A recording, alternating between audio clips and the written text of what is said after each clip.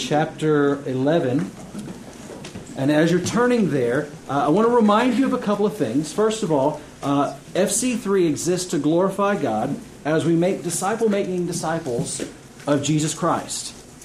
That pushes everything we do. Whether that's preaching and worship, whether that's the taking of offering, whether that's coming into the parking lot. And certainly everything that we do for Christ outside of the walls of this building.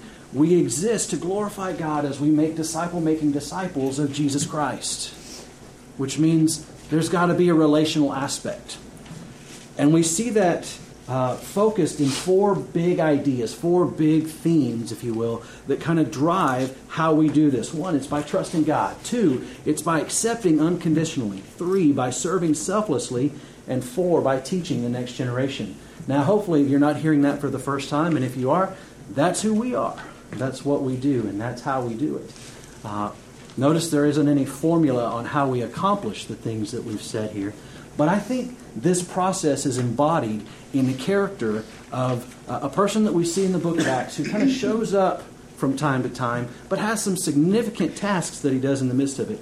And I think that we will see this as we look at the life of Barnabas. Barnabas is really, he's a big deal that we don't give him a whole lot of attention. I mean, anybody who mentors the Apostle Paul and does a good enough job that the Apostle Paul becomes the second hero in the New Testament to us, I think we've got somebody we need to listen to and look at. Acts chapter 11, verse 24 tells us that he was a good man, full of the Holy Spirit and faith. Acts 4:36 tells us that he trusted God as an encourager. In fact, his name means son of encouragement. Now, he didn't start off with that name. He was just Joseph. Fairly normal name. But as people interacted with him, as the apostles interacted with him, as those who knew him well interacted with him, they gave him this name, son of encouragement, Barnabas. Because anytime Barnabas did his thing, people were lifted up. Anytime Barnabas spoke into the lives of people, they listened.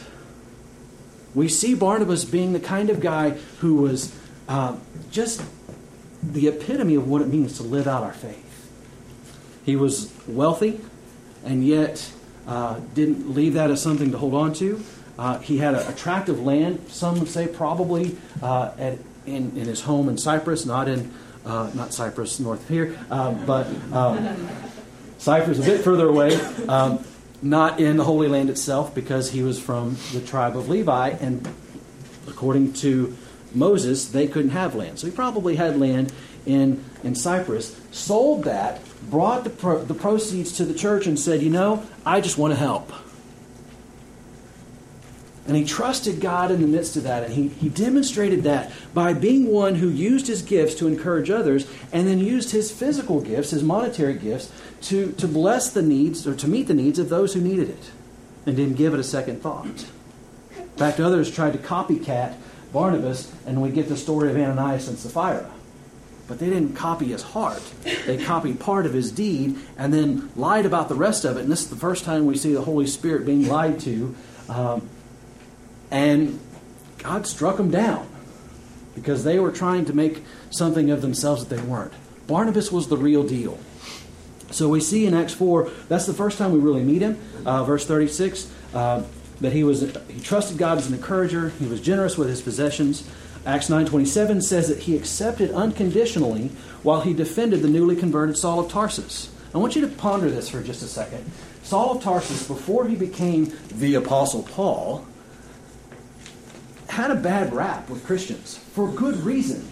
He went out hunting them, hunting rabbits. I mean, he was looking for those who were of the way so that he could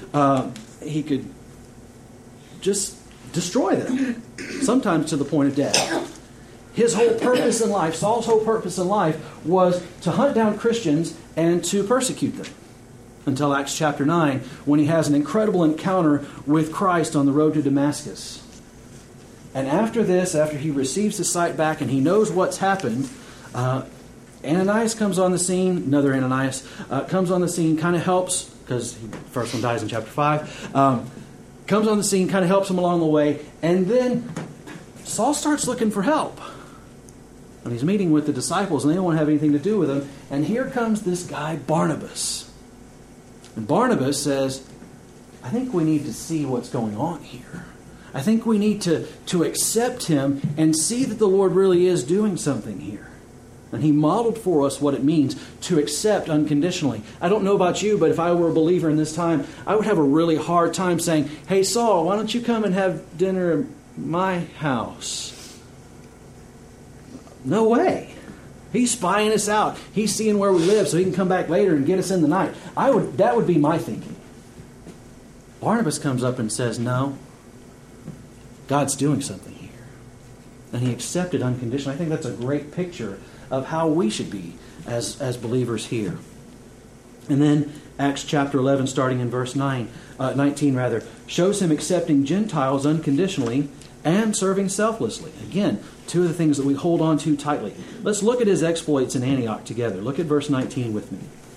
Acts chapter 11, beginning in verse 19. Now, those who were scattered because of the persecution that arose over Stephen traveled as far as Phoenicia and Cyprus and Antioch, speaking the word to no one except Jews. But there were some of them, men of Cyprus and Cyrene, who on coming to Antioch spoke to the Hellenists also, preaching the Lord Jesus. And the hand of the Lord was with them, and a great number who believed turned to the Lord. The report of this came to the ears of the church in Jerusalem, and they sent Barnabas to Antioch. When he came and he saw the grace of God, he was glad, and he exhorted them all to remain faithful to the Lord with steadfast purpose. For he was a good man, full of the Holy Spirit and of faith, and a great many people were added to the Lord.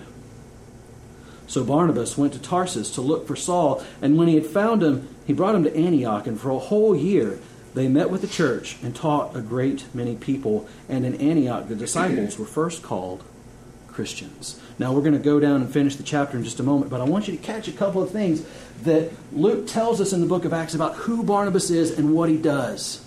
He's in Jerusalem. He's a highly respected person because of who he is in his faith. And they say, we hear rumor that there are people who are not Jews who are hearing the gospel. And we hear rumor that God's doing some pretty incredible things among them, and we need you to go check it out because we will trust your report. So Barnabas goes, and he goes to Antioch, and while he's there, he sees great things happening. And the Lord was with them. A great number who believed turned to the Lord. And as he's seeing all of this, he's taking in what's happening. And then we notice as it talks about his character, he was a good man, full of faith and full of the Holy Spirit, that what follows that immediately is that many came to Christ. Now, again, I picked Barnabas because he teaches us how to serve selflessly, how to love unconditionally. Gentiles at this point weren't people that Jews spent a lot of time with. This would be like somebody wearing burnt orange to College Station. And intentionally going and taking reveille. Are we understanding the context here? I mean, there was not a happy place for these two to interact with each other. And the Jews thought they were the purest of pure and everything else was less than. And for them to hear now that God is allowing people to hear of Christ and respond to Him who have no previous context, they're a little skittish. Barnabas goes and sees, wow, God's doing amazing things here. And Gentiles are hearing about Christ and turning their lives over to Him, and great powerful things are happening, and many are added to this number. And as I thought about Barnabas and I thought about the purpose of where we're going with all of this, Barnabas gives us a great example anytime we go out. Anytime we leave what we call home. Anytime we continue to go further as God leads us, whether that's on mission to somewhere nearby or somewhere across the pond, if you will. Wherever God leads us, this should be the picture of how we go. In just a few moments, we're going to have an opportunity to commission our graduates who are going from us with an encouragement and an expression of love and a hope that this will mark their going. That wherever God has them land, whether it's where they're landing in a couple of weeks or where God has them go 4 years, 5 years, 10 years from then, that this will be true of them. This is an amazing, amazing story. Look at verse 27. Now in these days, prophets came down from Jerusalem to Antioch. And one of them, named Agabus, stood up and foretold by the Spirit that there would be a great famine over all the world. This took place in the days of Claudius. So the disciples determined, everyone according to his ability, to send relief to the brothers living in Judea. And they did so, sending it to the elders by the hand of Barnabas and Saul. Now, we're going to see that pattern switch to be Paul and Barnabas in just a little bit. But it's still Barnabas and Saul. But notice what he's doing. He's heard about what's coming. He's making preparations. And he's going to do whatever he can to help the church at Jerusalem, which will be an offering and some other things to kind of come along the path. But some big things happening here. He's thinking ahead. He's planning ahead. And he's being responsive to the Holy Spirit with what he has right now. And then he's looking ahead saying, there's coming a point where this is going to be needed. Let's get some things moving. What a great picture as we talk about whether it's college students leaving or us going on our path of thinking as a believer. Not only thinking about the right now, but thinking about how to meet needs as they come in the future. What a great picture.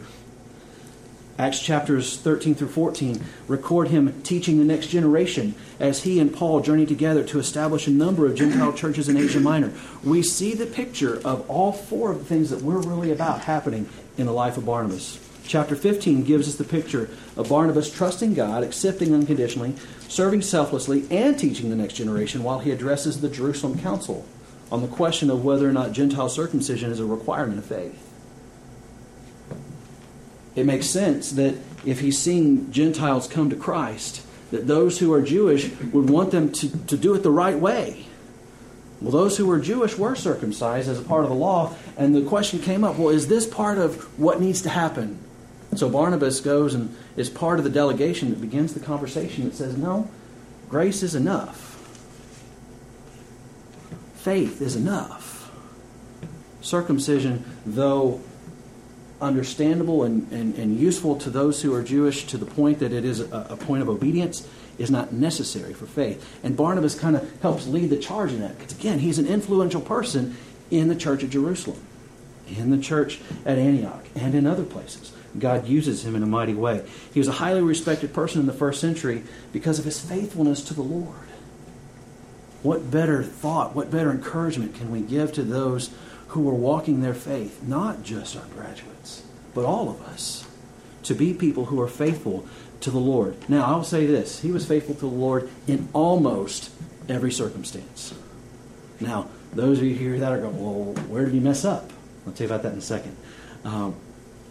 Whether he was at home in Cyprus or he was in Jerusalem, Antioch, or other areas, he was a good man, filled with the Holy Spirit, and almost always willing to put other people first in the service to Christ. There's that almost always again. Now, I want you to picture for just a moment what I've just said. And I want you to picture Barnabas being at a table eating with Gentiles, which was a fairly common practice, except for one time. Some Jews came in from out of town, and Barnabas kind of backed off. In fact, Galatians tells us that Paul got really bent out of shape about that. Now, Barnabas is going to correct, but at this time, he misses it. And the great thing is, the picture still remains the same. Even though he messes up this one time, God's not done with him. There's more to the story of Barnabas. There's more that's going to come. And what we want to see is even when we mess up, God restores and brings us back to the point of serving him faithfully. Barnabas is indeed an example to all of us on how to live a life of faith. He serves as an example of what we want to do today with the high school graduates. Those who've been touched by the ministry for however long, touched by the ministry of First Colony Christian Church. We want to send them out with our blessing. We want to send them out, commission them to continue serving. But frankly, Barnabas is who we should all want to emulate as he emulates Christ. If Paul would say, imitate me as I imitate Christ, I think he would maybe pick that up from Barnabas, who pushed him in his own life. And we could look at that and say, how am I living? Am I faithfully living this out?